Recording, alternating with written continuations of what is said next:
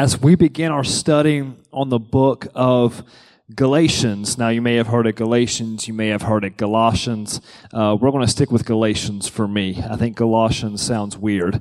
I think that sounds almost like an illness of the body. So we're going to call it Galatians. And so if you have your Bibles with me, we're going to be in chapter 1 tonight. And so what we're going to do, this is going to kind of be the format of how we're going to do this. We're going to break this thing down piece by piece. For my Bible scholars in the room, you may be familiar with the term exegesis. You may hear that also called an exegesis. But we're going to do a breakdown on this book of Galatians, this letter that Paul is writing to the churches in Galatia. And so as we dive into this, as we go into this, I hope that this is something that you really take a hold of. Not only what we look at, but that you also grow an appetite for study like this in Scripture. I believe that studying the Scripture is very important. I believe that it helps solidify your faith, your foundation that you stand on. Because I don't want you to have, and I want to put it like this, I don't want you to have a blind faith. And what I mean is to believe in something just for the sake of believing it. I want you to have concrete, solid foundation of your beliefs. And to do that means to know what this book says. Amen? Amen. So this is what we're going to do. Galatians is considered by some Bible scholars. In fact, I think of Dr. T.L. Lowry. He's passed away now several years ago, but one of the great biblical minds, and I love reading some of his material on Scripture. But he called Galatians, the book of Galatians, the Christian Declaration of Independence. This book, this letter that Paul writes, serves almost as a Magna Carta. It serves as a form of independence from legalism in the church. And so this book that we're going to get into in just a few short moments, if you know who Martin Luther is, not Martin Luther King Jr., but Martin Luther, the Protestant Reformationist. Now this man, he was the one who nailed the 95 Theses on the doors of the Catholic Church. And when he did this, he was trying to let the Catholic Church know that they had it all wrong. According to the Bible that he was reading, which it was the Word, the Bible. He said, you guys have got it all wrong. You were trying to live out your faith by works and by your human achievement. He said, but from what I'm reading, from the words of Paul and from what the Scriptures tell me, it is faith comes through grace, through the free gift that God has given us. And so Galatians serves as a way, and so the title of this series, as we cover this book over the next several weeks, we're going to call it Justified by Faith.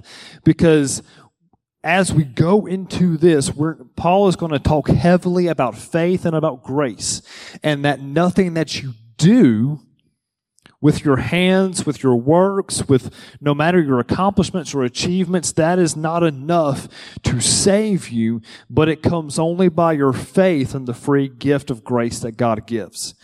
So, in your Bibles, Galatians chapter 1, I want to start at the very beginning with verse 1. Now again, like I said, this is going to be a breakdown piece by piece of this chapter, meaning verse by verse. You may say, what's the point in that? Just pick out the good parts. Well, we're not at a salad bar tonight. We're reading the Word. So we're going to go piece by piece and pick up everything that God has for us tonight. Amen? Amen. And this is what he says in chapter 1, verse 1. He says this. He says, this letter is from Paul, an apostle.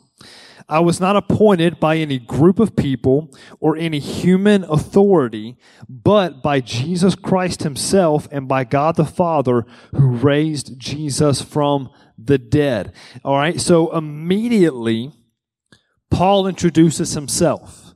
And when he introduces himself, he does it in a manner to let you know by whose authority he's doing it from. Paul is trying to make this as little about himself as he can and as much about God as he can. Now this is something that is contradictory from the way that Paul was raised. If you don't know Paul's history, if you don't know his life, Paul was actually raised as a Pharisee. Okay, in fact, he was one of the higher ranking Pharisees at that time. In fact, that's why he had the authority to go around arresting Christians and having them killed because of what they were out there preaching. And so Paul was raised on rigorous rules, and Paul knew the word. He knew what the law said better than most. And so now Paul's whole life has been from the authority that man has given him. As a Pharisee, he was given authority by other men. It would have been by the other Pharisees, by the leaders of that sect. They would have given him his authority. Now, all of a sudden, Paul, as we know his story, on the way to Damascus, he is hit with a blinding light. He is spoken to. He goes, he finds salvation through Christ, and then he becomes the Apostle Paul. And now suddenly, Paul has been given authority, not by another man as he's used to, but now he's been given authority by God himself. And so when Paul opens this letter, he wants to be very clear. I'm not a Pharisee speaking to you. I'm not another religious leader speaking to you. I'm not a Sadducee speaking to you. I am an apostle whose authority has been given by God himself. So everything that is said after this, and this is why he starts that off, to relay the importance of what he's saying. Because now everything he says after that needs to be paid attention to. And it's why we should be very careful, and I want to throw this little nugget in for you. We should be very, very careful walking around and saying, God told me to say this. God gave me this. I'm speaking for the Lord. Be careful with whose authority you are speaking with. Because everything that comes after that, people will pay attention to. And they will also criticize and magnify. So Paul, that's how he starts off. He starts off with this illustrious introduction and saying, it is not my authority, nor another man's authority, but it is by God that I speak. And then he says this in verse 2. He says, all the brothers and sisters here join me in sending this letter to the churches of Galatia. In verse 3, this is what he says.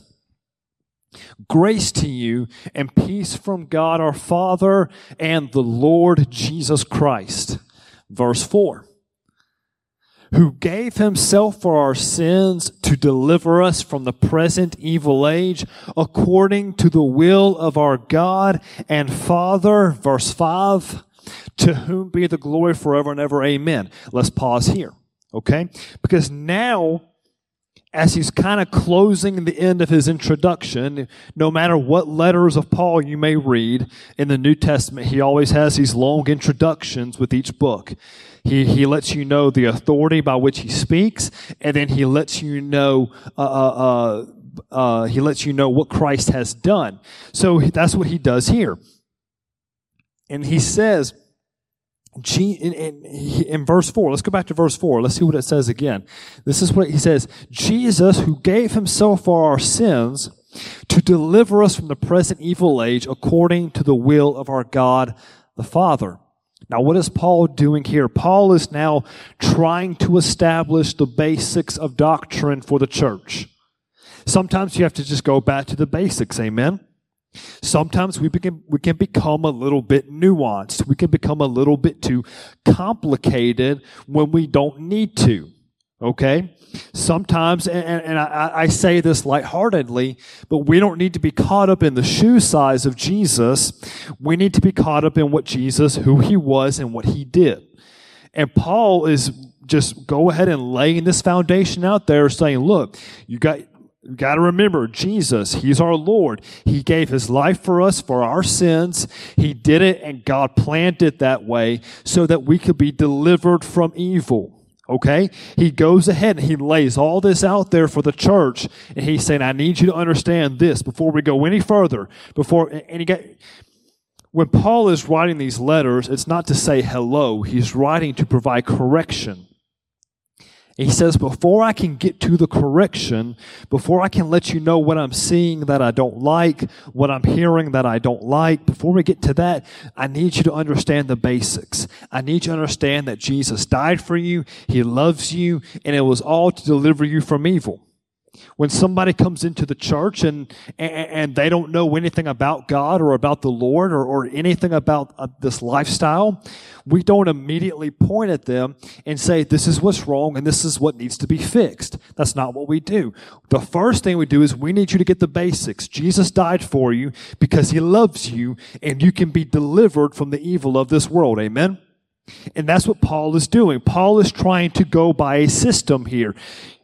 When Pastor Lot, when others stand up on this stage and they begin to preach and speak to you, it is not by man's authority that we do this, but it is by the authority of God that we speak. Paul establishes that. Then the next thing he establishes is the basics. Christ loves you, He died for you, and you can be delivered from the evil of this world. We establish that. Now we can begin to dive into the lives of the people, and we can begin to dissect the people and try and bring them up in a better understanding of the Word. Do you follow me, everybody?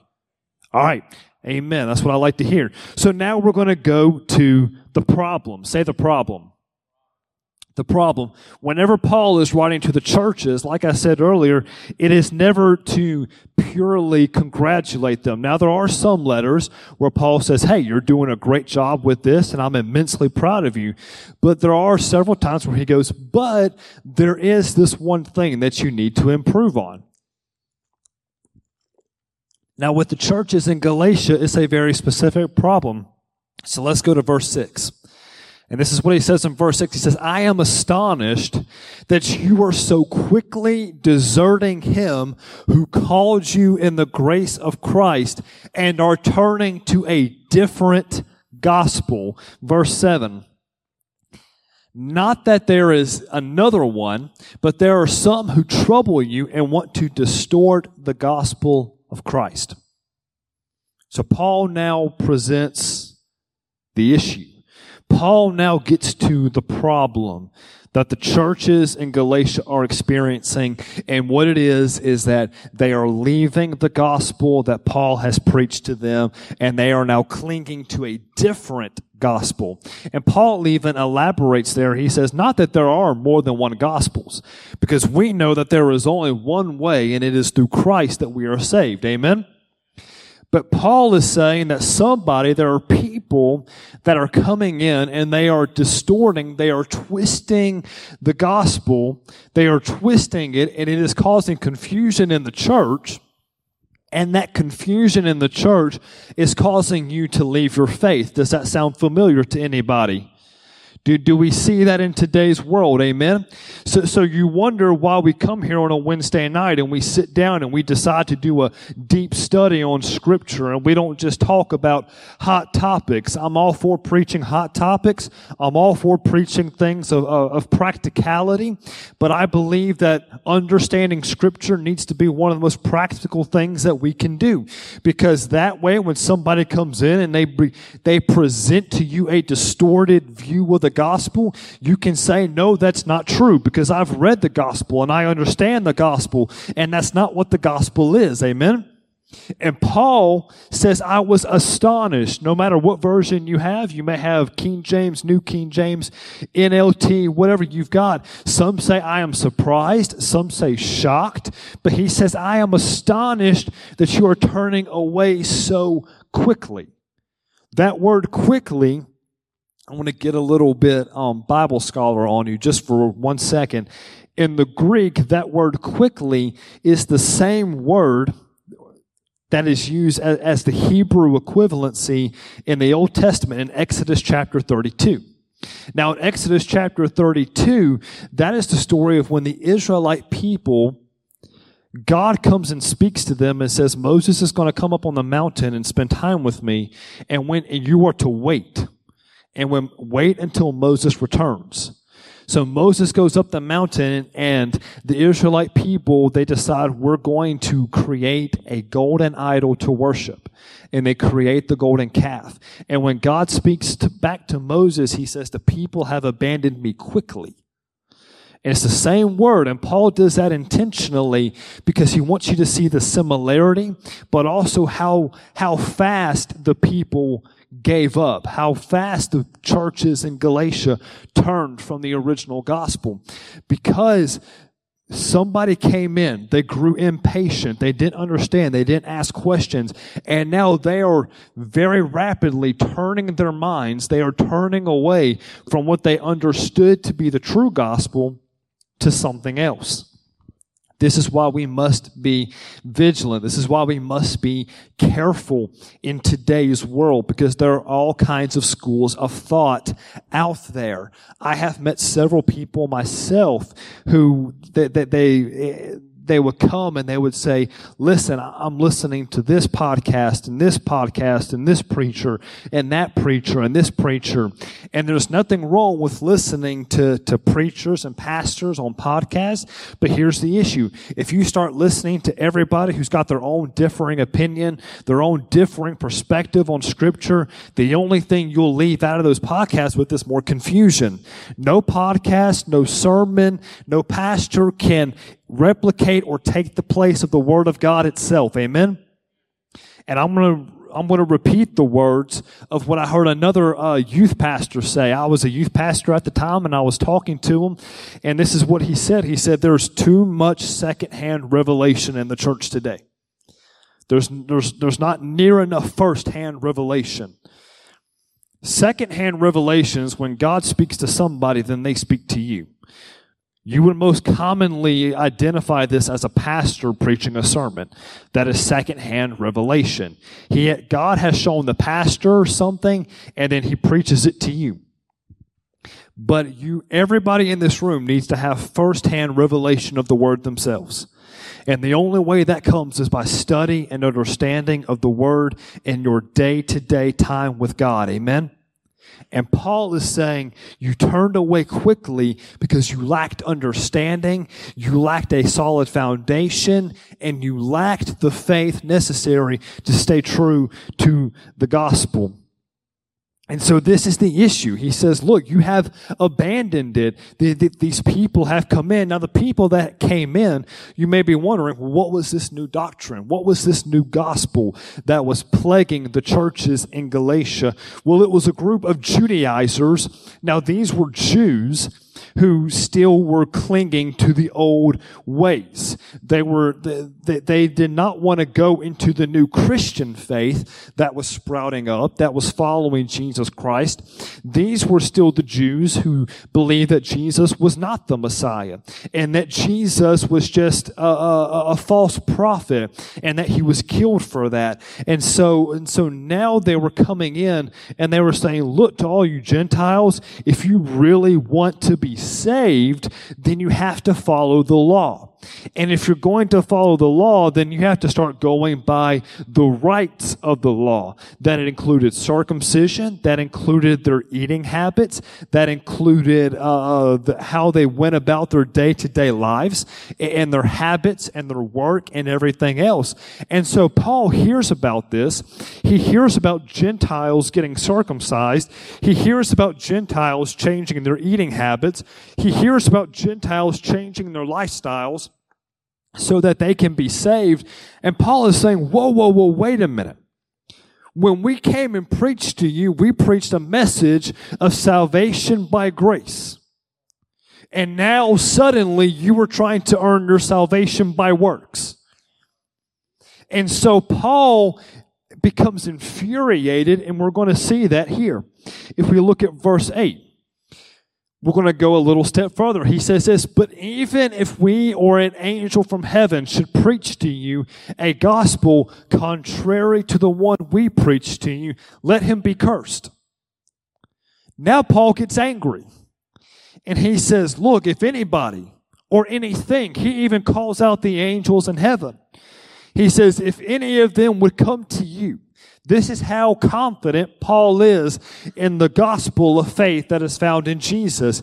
He says, even if an angel from heaven comes to you and says otherwise, it's false. and let that angel be cursed. He said, because I know that it is only by Christ, it is only through Christ that we can be saved, and it is by his gift of mercy and grace that we can achieve that. And so Paul begins to say that, he says, let him be cursed. Go to verse 9. He repeats himself here. He says this, as we have said before, so now I say again, if anyone preaching to you a gospel contrary to the one you received, let him be cursed. This is what Paul is trying to say. Paul is trying to so vehemently say, listen, what we preach to you, that is the truth. That is the gospel. That you need to hold on to that. And if anybody comes to you and they are preaching something contrary, they are preaching something that is opposite, they are preaching something that's even slightly off track.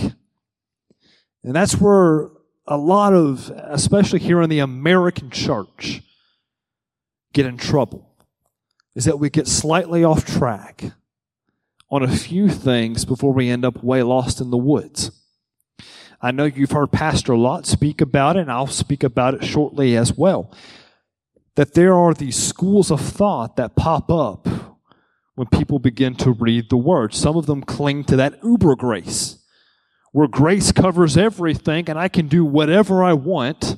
I can sin as much as I want, because grace covers it all. And that once I accept Jesus, I am saved in that moment, and I can never lose that salvation. And while that's true, you can never lose it. You can forfeit it. You can rightfully give it up. And then on the other side of the spectrum is the people that's not uber grace, but they're still uber law. And they're still rigid and rigorous on the tradition and how things have to be done. And you have to dress this way and talk this way and act this way and be this way. And if you deviate from it even just a little bit, you're going to go to hell. But there is a true gospel. When you read the Word of God, it is not up for your perspective to determine it. The Holy Spirit will reveal to you what He means. You do not have to sit there and debate in your mind, now what were they actually meaning when they wrote that? I know. No, that's if you are having a hard time understanding the meaning, that is where you pray and ask the Spirit of God inside of you. God, I don't understand what you're saying, but your Spirit can show me. Because the only person who knows that book better than anybody else is the one who wrote it. Amen? And the one who wrote it, His Spirit is inside of you. And so as you're reading, you can say, God, show me what you're meaning in this word.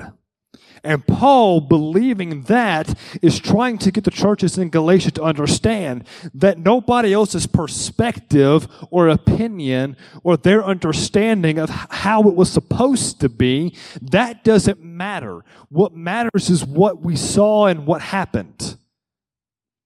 Now, in today's time, we didn't see Jesus walk the earth, and we didn't see Jesus do His ministry, but we have the record of it in the Word.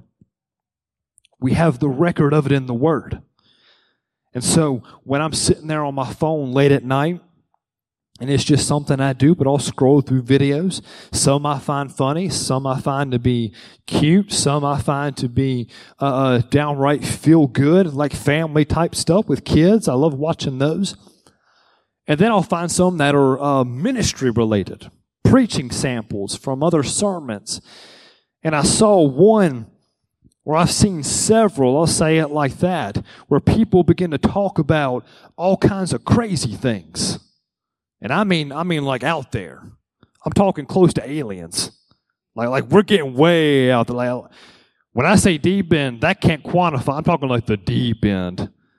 And I see stuff, and I just have to y'all are crazy. Because the Bible don't say nothing about Martians. I don't know where you got Martians from the book of John at, but I'm reading the book of John and I don't see no Martians. And so when you're reading that word, it's not up for our interpretation. This is not your English class where you read a piece of literature and then you have to interpret in your own mind what it means.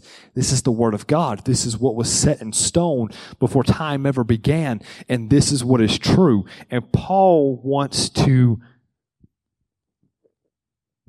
try so hard to get the church to understand that because they were swayed so easily. Remember, he said, quickly you turned away. Quickly you turned away. Now, my kids, my two boys, I have a 2-year-old and a 1-year-old. By the end of this year, I'll have a 3-year-old and a 2-year-old. And yes, that's weird. I can change their mind very quickly because they don't have a concrete understanding of really anything in the world right now. I can just redirect them. All my parents say, y'all know what redirection is? It works wonders. You don't have to always yell at your kid. Just redirect them. Just, nope, go over here. Now, it's kind of like working the traffic stop. Nope, go this way. Go that way. And so when one of my kids is throwing a tantrum at me because they can't have that, I'm like, well, look, why don't you just have this? And so they go over there and get that. They're happy. They're good. The problem is that because they're so young and immature, I can do that. The people in the church of Galatia were the same way. They were so immature in their faith that somebody could say, you don't want that, you want this. That they jumped ship right away to it. Oh, you're right. That must be the gospel. That must be it. That must be what we're looking for. That must be what it's got to be about. That must be the truth. And that's how people get confused. That's how people get hurt. And that's how people end up even walking away from their faith altogether. Because they don't know what the gospel actually says. And then lastly, for tonight, we're not going to go through the whole chapter, but we're going to stop here at verse 10. I love verse 10. This is why I love verse 10. Because Paul, I'm going to read this version. It says this, for am I now seeking the approval of man or of God? Or am I trying to please man? If I were still trying to please man, I would not be a servant of Christ. And I love how Paul puts that, because I almost can sense the sarcasm in his voice. Because I'm a very sarcastic person myself. And so from one sarcastic guy to another, I can recognize it. Now, I'm going to read you this other version of that same scripture. It says, obviously, I'm not trying to win the approval of people, but of God. If pleasing people were my goal, I would not be Christ's servant. And I love that because it's so funny to me. Paul's like, look, obviously, guys, I am not trying to please people. That is not my goal. If that was my goal, I would not be a servant of Jesus. And I love how he puts that, because what's going to happen is that you will never please people and please God at the same time. It will never happen, no matter how hard you try. And take it from someone who knows, because he's tried, because naturally I am a people pleaser. Because one of the worst things anybody could ever say to me was not, I don't love you, or I think you're ugly, or whatever. It was, I'm disappointed in you. Just like a shot to the heart. Because I'm a people pleaser. I want people to be proud and happy and encouraged, not disappointed or upset. And Paul says, look, you cannot be a servant of Christ if your goal is to please people. When I'm writing this letter, I know you're not happy with me right now, especially the men, because they went ahead and got circumcised. And now Paul's writing them and saying, you bunch of idiots, you didn't have to do that. So now they're upset. He says, but look, I'm not trying to please you. I'm trying to do this to offer you correction, to help you, to grow you, to get you to the place that I know that you can be at, to get you to the place of where I want you to go. And the only way I can do that is by speaking the words that I need to say. And that is, you've got it wrong. And you need to correct it and get back to what I taught you. Get back to what I preached to you. Get back to those words. If you can get back to those words, then we can build off of that. Then we can go from there. But I need you to understand that right now, you're off track. You're off track. And so, I'm going to start winding down here.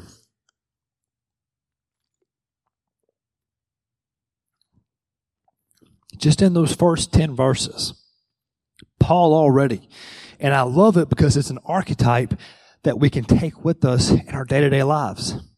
And when you're reading it, you're not thinking of it like that. But that's the cool thing, is that's why we do these studies and these breakdowns. Paul, his whole theme so far is, if you would have a solid understanding of Scripture, if you would understand what the Bible is saying, if you would understand what the gospel is all about, then we could build off of that. But I need to get you there first. And right now, you're not there.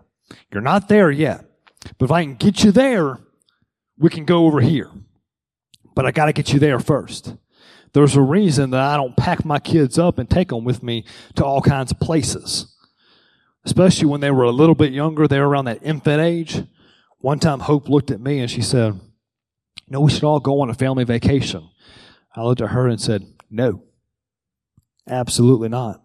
And she was like, "Well, why not?" I said, "I'm not traveling with an 8-month-old baby. I'm not.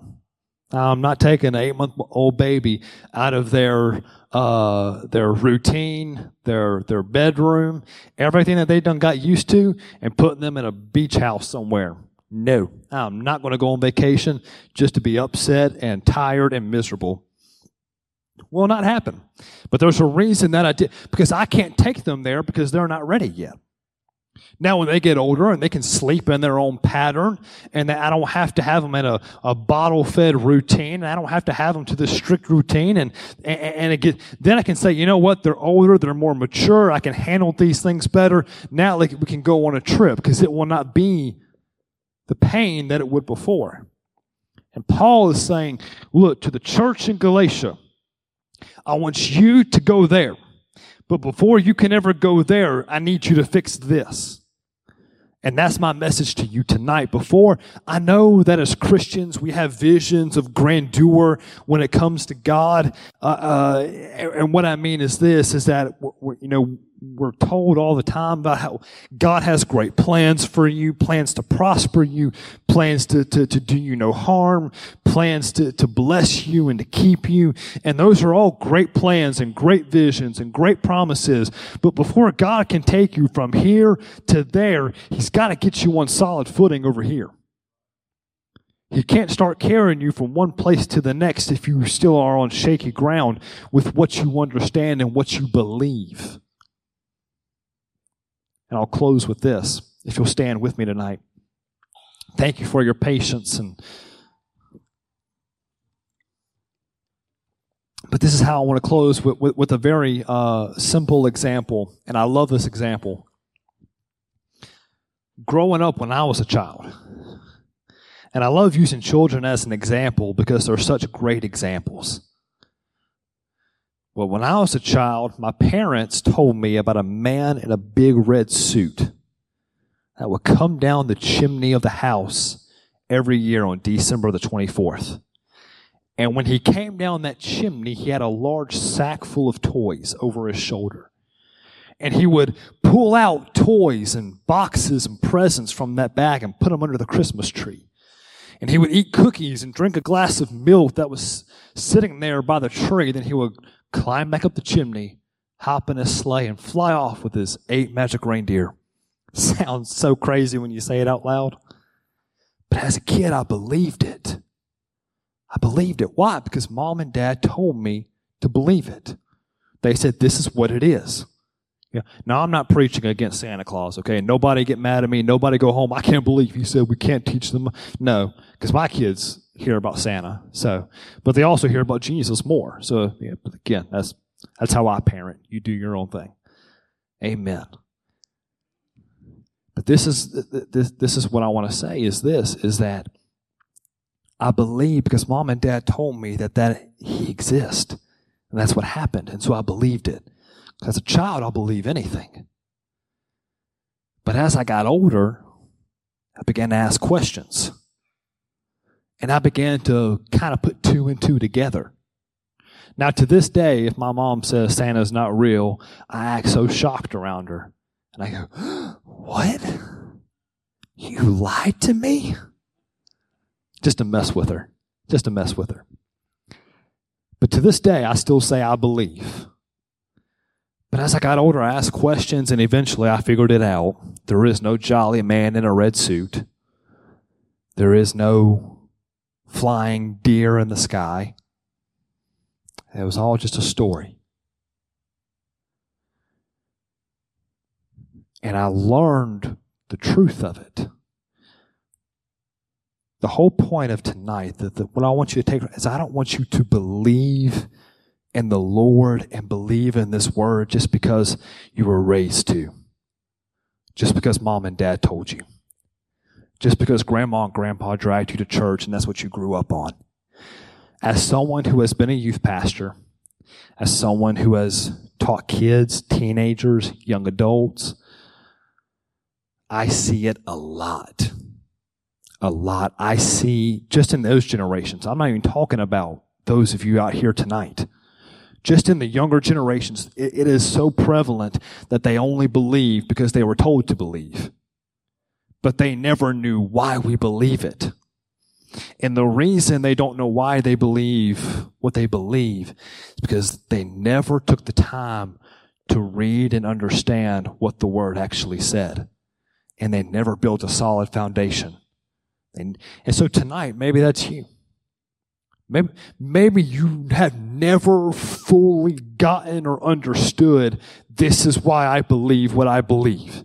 But I've always just come to church and I've always just sang the songs and I've always just prayed just because I was told to do that. What I want to say to you tonight is that the Spirit of God inside of you can do something that I cannot.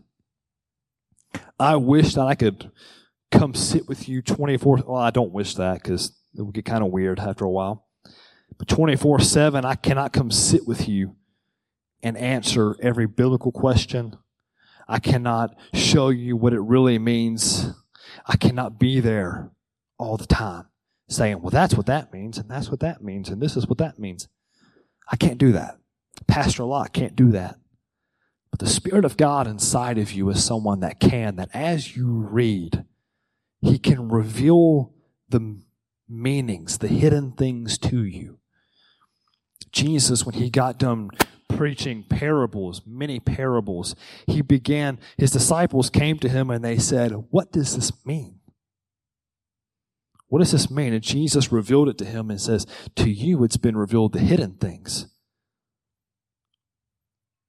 And I want everybody in this room to be able to read the Word of God, to stand confidently on their faith in the gospel, knowing I believe this because I understand and I've seen it and it is real in my life. And that is what I want to see. Otherwise, if we can't have that solid foundation, otherwise what happens is that any new school of thought, any new doctrine, any new crazy, new cult-like thing that comes out, it becomes popular, will just whisk you away. And you'll go follow it until you get tired of it. And then you'll follow the next thing, and the next thing, and then the next thing. I know because I've met people that have done that. And they're following some craze today. Some variation of the gospel, but not the true gospel. With every head bowed, every eye closed. My prayer for everybody in this room tonight is that you come to a fresh and new revelation, understanding of who God is and what the gospel has done and what it is in your life. Father, I thank you. I thank you for your presence. I thank you for your Spirit. God, I thank you, Lord, that the Holy Spirit reveals these things to us, that your Spirit resides in every one of us. And God, I pray that as we go forward, that as we go throughout our lives, as we read your word, and as we sit and listen to sermons, and as we pray, and as we worship and praise you, that your Spirit would begin to reveal to us the truths of what your word says. And that, Father, a solid foundation will be built so that we can stand firmly on it in the face of adversity, in the face of falseness, in the face of things that are not true. And God, I give you praise and glory for who you are and what you did on the cross. And I thank you in Jesus' name. Amen. Amen. Church, thank you. And in honor of Pastor Locke, who give that devil fits the rest of this week.